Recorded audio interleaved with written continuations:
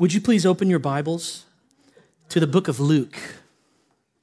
I'm sure as most of us are, I have found myself just in my own time of worship and meditation. I have found myself just desiring to be steeped in the beauty of John 1, of Matthew 1, and Matthew's just beautiful tracing of the lineage of Jesus Christ as King, and the opening of Luke's gospel as well. And that's just where I've been. And I want to begin by reading this morning out of the book of Luke. And I want to start actually in chapter 2 and read a portion of about 20 verses. And I'll try to read with a little bit of gravitas, but you can follow along and we'll have it up as well. I'm reading from the ESV, and we're going to use it to kick into our theme today of worshiping around the fourth and the final aspect of Isaiah 9's prophecy of Christ, the Messiah, as the Prince of Peace. Luke chapter 2, beginning in verse 1. In those days, a decree went out from Caesar Augustus that all the world should be registered. This was the first registration when Quirinius was governor of Syria, and all went to be registered, each to his own town. And Joseph also went up from Galilee, from the town of Nazareth to Judea, to the city of David, which is called Bethlehem, because he was of the house and lineage of David, to be registered with Mary, his betrothed, who was with child. And while they were there, the time came for her to give birth. And she gave birth to her firstborn son, and wrapped him in swaddling clothes, and laid him in a manger because there was no place for them in the inn. And in the same region, there were shepherds out in the field, keeping watch over their flock by night. And an angel of the Lord appeared to them, and the glory of the Lord shone around them, and they were filled with great fear. And the angel said to them, "Fear not, for behold, I bring you good news of great joy that will be for all people. For unto you is born this day in the city of David a Savior, who is Christ the Lord. And this will be a sign for you. You will find him and this will be a sign for you. You will find a baby wrapped in swaddling clothes and lying in a manger." And suddenly there was with the angel a multitude of the heavenly host, praising God and saying, "Glory to God in the highest, and on earth peace among those with whom he is pleased." When the angels went away from them into heaven, the shepherds said to one another, "Let us go over to Bethlehem and see this thing that has happened, which the Lord has made known to us." And they went with haste and found Mary and Joseph and the baby lying in a manger. And when they saw it, they made known the saying that had been told to them concerning this child. And all who heard it wondered at what the shepherds told them. But Mary treasured up all these things, pondering them in her heart. And the shepherds returned, glorifying and praising God for all they had heard and seen, as it had been told them. Father, we begin by just taking a posture of genuine gratitude and thankfulness for the Word of God, the record of redemption, the glory of the incarnation, the glory of your redemptive narrative, Lord God. Although familiar, Father, we take a moment to marvel and to wonder in our hearts at the beauty that these words reveal to us. Jesus Christ, Emmanuel, the glory of the Lord, reflected in the flesh. Father, we ask this day that you would steep us, that you would anchor us, that you would place us so firmly in the truth, that our hearts would not waver nor wander, but that we, Father, would pursue you with earnestness and diligence to worship and give you glory. And we ask, Lord, that as we pursue truth by your word, that you would glorify yourself in us. Speak to us this day. Continue, Lord, to speak to us by your Spirit. Father, we need your Spirit. We desire your Spirit to lead us and to guide us into truth. We thank you, Lord, this day in your name. Amen. The angelic pronouncement of verse 14 Glory to God in the highest, and on earth peace among those with whom he is pleased. That angelic pronouncement has long been a staple of the Christmas season, from Christian hymns, carols that we would sing, to greeting cards, to perhaps those Pinterest signs that are printed and put over your fireplace mantles for some of you. It's a familiar and well worn, if you will, pronouncement. The proclamation of peace on earth and goodwill towards men is what the New King James Version states. And I love it because I like how the New King James puts the punctuation, giving emphasis to certain aspects of the statement, where in the New King James it reads, "Glory to God in the highest, and on earth peace." And it puts a comma. Goodwill towards men. But when we remove the cultural filter and the over-familiarization and consider the context of this passage, particularly verse 14, we see that the praise of the heavenly hosts was not simply scripted to make the pronouncement of Jesus Christ's birth that much more dramatic or a spectacle or a showing, perhaps like a bugle would be used in the days of old, presenting Jesus the Christ. Sometimes I think we pursue or understand this text in such a way. It wasn't scripted to give a sense of show to the pronouncement of the angels. Rather, brothers and sisters, as I read it this week, I was just taken aback by the wonder and the awe that this was the natural reaction to the revelation of God's inauguration of redemption. This was heaven's response to the revelation of redemption on the earth. Think about this just for a moment. The throng of heavenly beings responding in that very moment to the angel of the Lord's decree that the Savior, Christ Jesus, the promised Messiah, had finally come. I've got goosebumps. It's amazing when we think about how, as 1 Peter would say, that which the prophets had longed to understand, had searched for the timing of the revelation of grace. And he also says in 1 Peter 1 that the angels longed to look into that timing. And suddenly, here it is. And the angel of the Lord appears and makes the pronouncement. And what does heaven do? It erupts in praise and in worship that finally, the Messiah had come. Isn't that fantastic?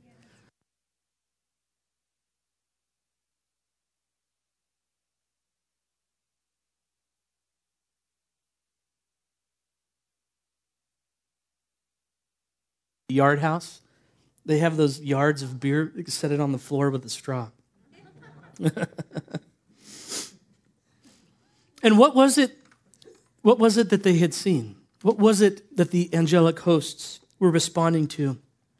And this takes us into our theme. It was that peace had come. What is the pronouncement?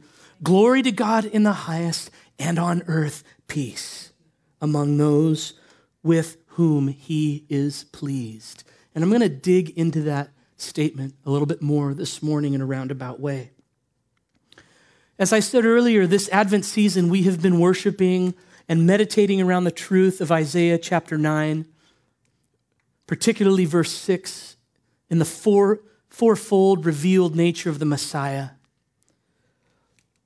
the wonderful counselor, the mighty God, the everlasting Father. And today, I want us just to, if you will, please, brothers and sisters, it requires sometimes for us to put aside overfamiliarity with texts, even with understanding of certain things. And I'm not saying get rid of what you understand. What I'm just saying is, may we not look through the lens of being so familiar, of oh yeah, wonderful counselor, mighty God, everlasting Father, Prince of Peace. I'm asking to put on your lenses of faith this morning.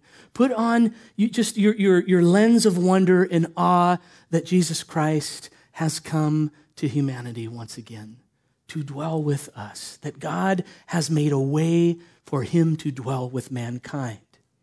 And the beauty and the wonder that peace is to us. And I want to just steep us in that today. And I'll look at Isaiah 9, perhaps in a little bit, although not totally extensively, but we'll use the theme. But just as a quick aside, I wonder if any of you have ever asked yourselves, Luke is the only one to include the account of the shepherds in his gospel. Have you ever wondered, why did Luke use, or why was it included? Why did the Holy Spirit inspire Luke to record the account of the shepherds? When I was younger, I think I often struggled with what seemingly were inconsistencies between the four gospels. If you read them, you go like, why is this here and why isn't it here? Or why does this say this? And as I've grown and as I've matured in my understanding and my biblical theology has grown and matured as well, I realize and have understood that each gospel is meant to reveal Jesus in a particular and a significant way. That is why the Holy Spirit inspired each one of them to record what they did of the life of Christ in such a way.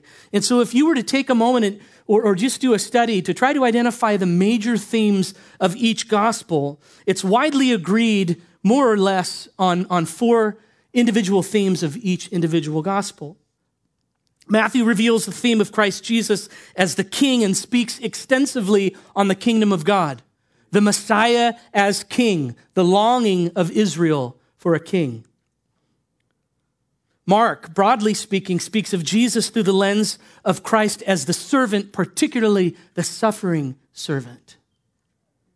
John's theme is Jesus as the life, capital L, the life, and the eternal life which comes to us through him. And Luke's revelation of Jesus is much through the lens of his salvific purpose for all of humanity, but not just the Jews, for everyone. Luke takes this stance of the revelation of the Messiah to all of the world, that all would find salvation through the Christ. And it's here in Luke's message to all mankind that we have this loud initial pronouncement of what? Peace on earth to all mankind. Peace finally come to a men, and I thought this was interesting. So why the shepherds? To a group of men whose life was given to caring for and to tending for sheep. What are shepherds but those who are called to lead their flock in the way that they should go?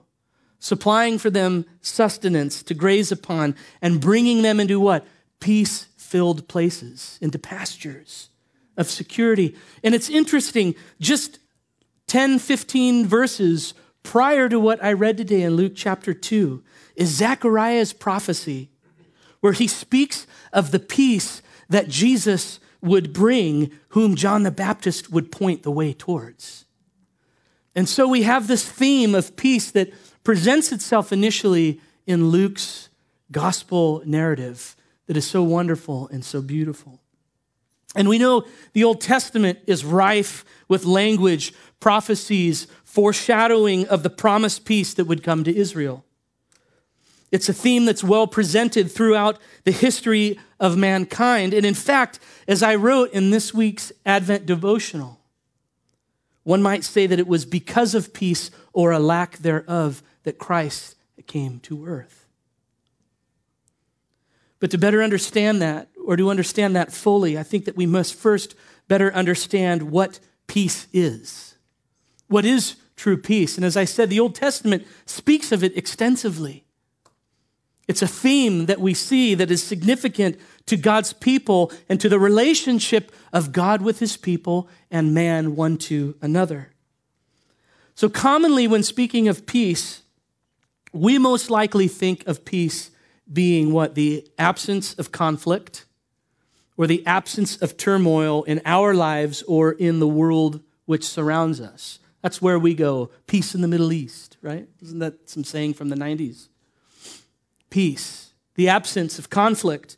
However, the biblical concept of peace is significantly more captivating, brothers and sisters. And it's vividly holistic. You know what I mean by that? It touches all of the life of creation, of humans, and of God's creation. It's much more than just singular in focus in terms of the absence of strife. It's robust, it's holistic. Conflict does not simply cease where God intervenes, but rather his peace, listen, true peace establishes order. It brings right standing between God, between himself and mankind, and it ushers in with it a blessing. Peace brings with it a blessing for those whom it has come to and come upon. The blessing of tranquility, the blessing of harmony, of unity, and of rest. All of those are found within God's true biblical definition of what peace is. Tranquility, harmony, unity, rest. It's the blessing of peace. God does not simply restore mankind to equilibrium. In other words, if you created a spectrum and this is 0 and this is -10, God restores and blesses his peace that he has brought. And as we have pointed out during this series already, Isaiah's prophecy is not that Christ would simply bring peace, but that he is peace. And his name shall be called, is the words of Isaiah. Wonderful Counselor, Mighty God, Everlasting Father, Prince of Peace. Peace is a title by which the Christ is known. And as such, all of his works and all of his words go forth and establish peace. In other words, all of what God does and puts in place, in part, results in peace.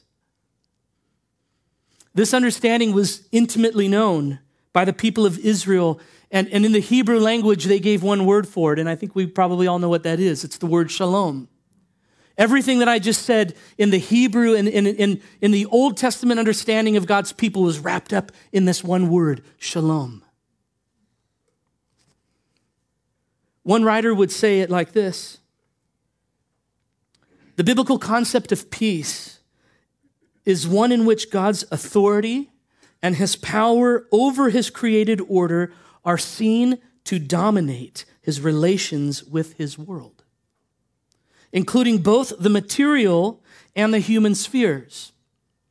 In the Old Testament, peace results from a person subjecting himself or herself appropriately to God or to God's emissary. Think about this for a moment. In the Old Testament, peace was experienced through subjection of ourselves unto God's will, unto the Lord Jesus Christ in obedience. And in the New Testament, which extends and modifies the Old Testament imagery, the writer goes on to say, the language of treaties between warring parties is used to speak of the way in which God relates to humans. He demands that strife be overcome through the death of Christ. So then, brothers and sisters, by this definition, peace is ruptured as a result of man's disobedience and wanton lack of submission. By the definition that I just read, the peace that God created with was ruptured through mankind's disobedience. Through sin, of course, we know is the disobedience of mankind. The relationship between two parties, man and God, is fractured, thereby creating hostility between the two. Are you following me? This is why in the Hebrew word shalom, what is highlighted is the right standing with God. It's not just the absence of conflict, but it's coming into right standing. And so when they would say to pursue peace, as Jeremiah would say, in your city, it's not just to pursue good works. It's to pursue the rule and reign of God, and that man would be reconciled unto God, thereby experiencing tranquility and rest and harmony with God as he has provided through Christ Jesus. This is what true peace is, brothers and sisters. And like so many aspects of God's redemptive plan, peace is pictured as bookends within God's creation or within God's narrative of redemption. We see in the garden where God's dominion is exercised with no lack. Coming back to what I said a moment ago, and as I read that definition, that peace results from a person subjecting himself or herself appropriately to God. We see in God's creation that God's dominion is exercised with no lack whatsoever. There's harmony within God's creation, right? Between man and creation, between man with man, and between man with God. But we also see a restored peace within the new creation, whereby in John's vision at the end of Revelation includes with it God's ultimate and eternal dwelling once again being among his creation. Peace finally fully realized. You're absolutely right. Hallelujah. Do you guys marvel at this? I hope you do. That allow the Lord to let that so sink into your hearts and minds. Brothers and sisters, it will cause you to worship when you consider the totality of what Christ Jesus has done to draw you near to him. So that one day, within eternity, we together will live amongst God once again, perfectly in his presence. But to achieve this future reality, it would require an offering to restore the fracture. This too was something that Israel was keenly familiar with. Throughout the Old Testament, there's several references to God requiring a peace offering. And while it isn't explicitly stated when it's to be given, what is explicit is what is required within the peace offering. It's required by God in order to establish peace with God and right standing with him once again. There's two essential elements that were necessary in the peace offering. It was the sacrifice of an animal, the body being given, and the pouring out of the animal's blood.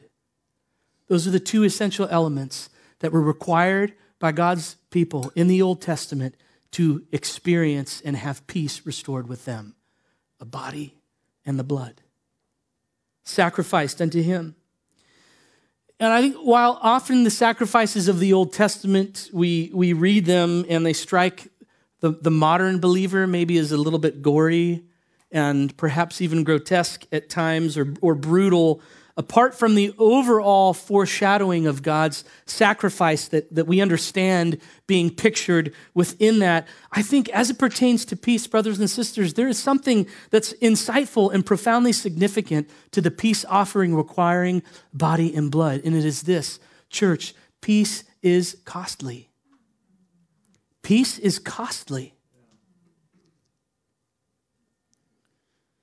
In the Old Testament, peace came as the result of a process that demanded a very high cost. And that cost was a life. That was how the people of God were able to draw near to him, to be reconciled to him. It was through a sacrifice. And so the obvious conclusion, which I'm going to state nonetheless, is that Jesus Christ, through him, peace was enfleshed, brothers and sisters. Peace was enfleshed in the Christ. And a man, and through the pouring out of his blood, peace was restored. The fracture was repaired. And once again, harmony could be experienced. And I just want to say this, brothers and sisters, as New Testament and New Covenant believers, we must have an understanding, and we must live in the reality of the new creation, New Testament, New Covenant truth, which is that the kingdom of God, which includes the peace of God, through Christ Jesus, has come and can be experienced now. And that now experience points us to, and what a beautiful Advental message, it points us to the future reality of the peace that will be experienced perfectly one day. And so this is important for us, not to just necessarily either look at the now, at the what's the word I'm looking for? Can't remember. Future? Yeah, well, yeah. What is that though? At the cost of the future? It doesn't matter. We look at the now and we forget about the future, or vice versa. We just look towards the future and forget about the now reality.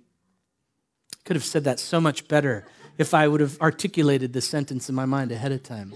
Hey, this is hard sometimes, okay? Public speaking can be difficult. I took group speech in college because I was deathly afraid of public speaking. I'm not kidding you, I did. I took group speech in college. This is the grace of God on my life today that I stand before you and I preach the word of God. But listen, my point was just to say that we mustn't lose sight of both tense realities, of the present and the future reality. The present is experienced in part, and we talked about this in terms of the charismata and the Holy Spirit's work within the life of the believer in the church, that it is a down payment, it's a deposit, and more importantly, brothers and sisters, it's a guarantee. May our hearts be enriched and enlivened in faith at the guarantee of the peace that will be ours fully. Again, that God would dwell with us perfectly, and we would find such pleasure and delight, even though we cannot fully comprehend what that will be like. We hold to it. We preach it now. We profess it now. And what we say is to those outside of Christ that he has come, that the peace of God has come and can be experienced now for your life. You can experience the reconciliation that God has made on your behalf of right standing, and how that affects your spirit and your soul, your inner being, to be reconciled to God. So many people live in the pain of unreconciliation without understanding what it is that is truly out of whack in their own life. It's the result of not understanding the peace that has come. The shalom of God that has come to the earth through the person of Christ Jesus. Glory to God in the highest, peace on earth. And goodwill, again, as the New King James says, that goodwill is such a beautiful statement because what it means in the New King James Version is it's like a bit of a double entendre, if you will, in that it is God's pleasure with man, but also man's pleasure in salvation. Goodwill towards men. It's the pleasure of both parties, one unto another, the product of reconciliation. This is beautiful truth, you guys. I hope I'm doing it justice this morning.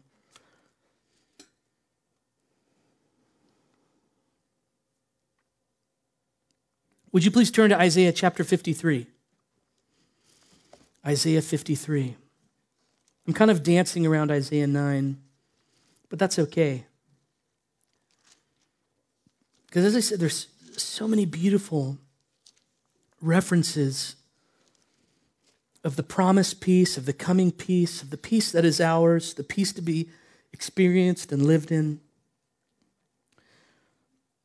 Coming back just to this truth, as I said a moment ago, that peace is costly. Isaiah 53, you know this text well. Beginning in verse 3, the peace that is costly, brothers and sisters, he was despised and rejected by men, a man of sorrows and acquainted with grief. And as one from whom men hide their faces, he was despised and we esteemed him not. Surely he has borne our griefs and carried our sorrows, yet we esteemed him as stricken, smitten by God and afflicted. But he was pierced for our transgressions, the costly price of peace. He was crushed for our iniquities. Upon him was the chastisement that brought us what? Peace. And with his wounds we are healed. All we like sheep have gone astray. We have turned everyone to his own way. The Lord has laid on him the iniquity of us all. Church, peace is costly. But what? Jesus gladly took it upon himself to reconcile man to God. Chapters earlier in Isaiah 26, Isaiah would say this, "O Lord, you will ordain peace for us." And then he makes the statement, "For you have indeed done for us all our works." What a beautiful statement.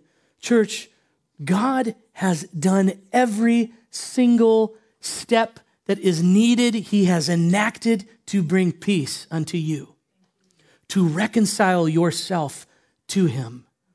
God has done it all. Glory to God in the highest. Glory to God in the highest. The word for this restoration of peace that we see over and over again in Paul's letters is the word reconciliation. To be reconciled is to experience the restoration of relationship with another party. That's what reconciliation means. To experience the restoration of relationship with another party. As I said, God created and peace reigned within his dominion. Sin fractured the peace. Through Christ Jesus, God made a way once again to restore peace. And now, brothers and sisters, just as Hebrews is rife with the language of Jesus being better than all that came before, he now stands in perpetuity as the eternal sacrifice, as the eternal mediator of peace on our behalf before God. In other words, the peace that God brings is forever. It's everlasting. It can't be thwarted. It will never cease. It never comes to an end. His peace remains, church. It continues. It rules. We say, how often do we say that? The rule and the reign of God. What does that speak of? It speaks of dominion and it speaks of submission. Church, God is in control of all things, and we humbly and obediently submit to him and receive and accept all that he says is true for us. That's what we do. We do nothing else, which is why the writers throughout Scripture speak of the rest of God's people, the R-E-S-T, the rest of God's people. We enter into the rest, strive to remain in the rest. Because we did nothing to earn it. We did nothing to receive it. We did nothing to enact it. But God, being rich in mercy, made peace with us when we could not make it for ourselves. Would you look at Colossians chapter 1? I'm going to end quickly, and we're going to come to the Lord's table. Speaking of this reconciliation, the cost, the crushed for our iniquities, the peace that we now have through Christ Jesus' sacrifice. Colossians chapter 1, beginning in verse 19, this is another well-known, often quoted portion of text, but it's beautiful in speaking of the reconciliation. I love the language that Paul uses, for in him all the fullness of God was pleased to dwell. Doggone. If only I could speak with such eloquence. In him, in Christ, the fullness of God not only dwelt, but was pleased to dwell. Why? Because God saw the outcome of Christ Jesus' life on our behalf, church.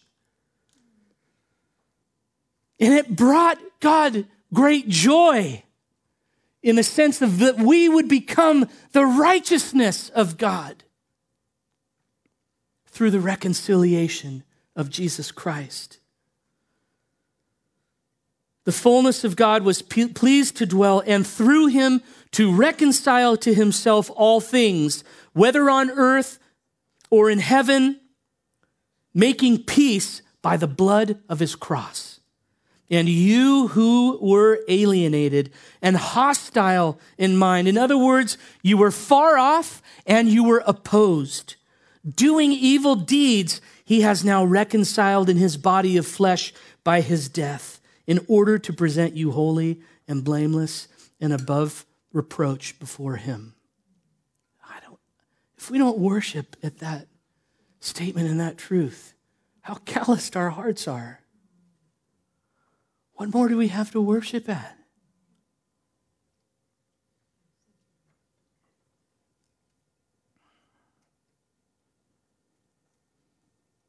Through Christ Jesus, the reconciliation that he initiated on our behalf brings us into right standing with God, void of enmity. What's more, as I said earlier, he not only brings us back to equilibrium, but he takes us beyond into blessing. That blessing which we receive and which we experience here and now in this present life. It is peace. Peace as God's people knew it, the shalom peace, the rest, the contentment, and within the aim of God's good and gracious pleasure is where we stand.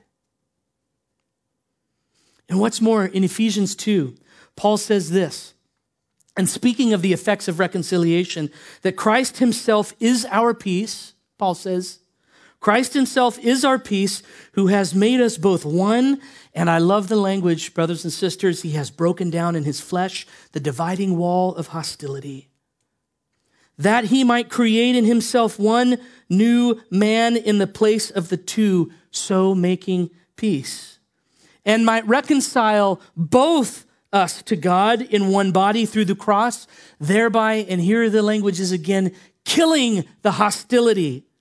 And he came and he preached peace to you who were far off and peace to those who were near. The context of Paul is the difference between the Jews and the Gentiles. So now what Paul is saying is he's bringing in another aspect of the reconciliation of God. And that is not only that man is reconciled unto God, but man is reconciled one unto another. Again, how God originally created this world to be. We see a picture of it now to be experienced. Brothers and sisters, this is what also we preach of God's reconciliation. In the New Testament, it was between the Jews and the non-Jews. Those who were holy in rite and in ritual, the promise, if you will, the sons and daughters of Abraham, and those who were outside of the covenant, the dirty, the despised, the unapproachable, the far off. But what Paul is saying is that through Christ Jesus, both are reconciled now to the Lord. And I love, again, the language that he uses, and this kind of goes with what Kevin was talking about last week, where he says, if you want peace, prepare for war. God, he broke down the dividing wall of hostility that existed man from man that was a result of the fracture of sin that we experience. And he put in its place peace, harmony, unity, pleasure, right standing to be experienced man with man.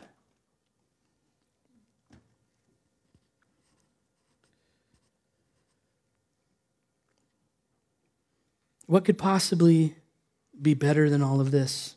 Church, this is all a deposit of what will one day be as well.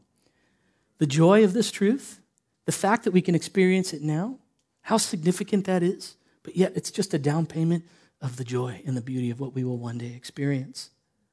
But until that time, we must remind ourselves, we must be diligent to live and to preach and to speak and present this aspect of God's kingdom, which we're called not only to live within and to live out, but to emulate and to bring others and call others into.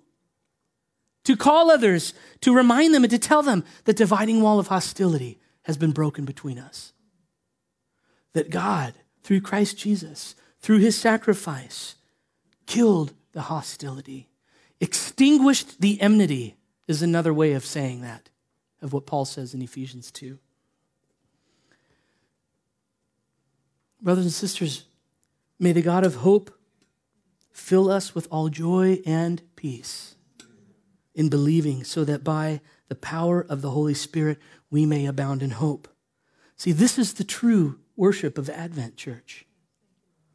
Being filled with peace so that our hope would abound in our waiting and in our looking and in our longing for his return.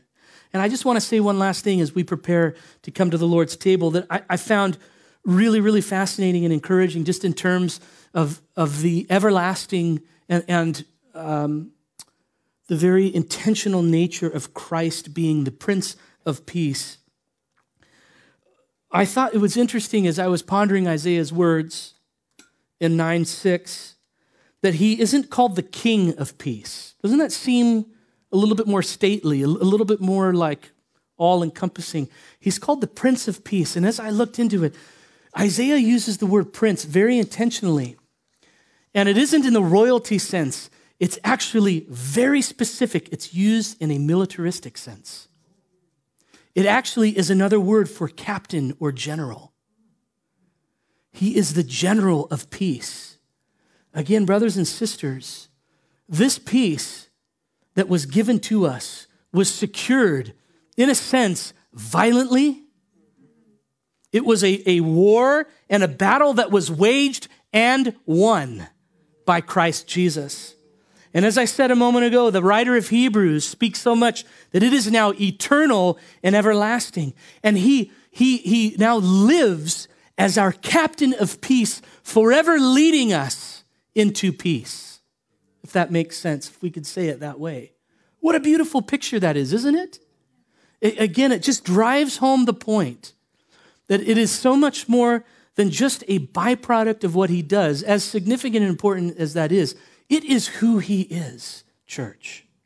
And to understand that what he does comes from who he is a very important truth that we must always remember. He is the general, the captain who forever leads us into peace. May we follow him into that place. Amen? Glory to God in the highest. Glory to God in the highest. And on earth, great pleasure of man with salvation and great pleasure of God with man. Amen.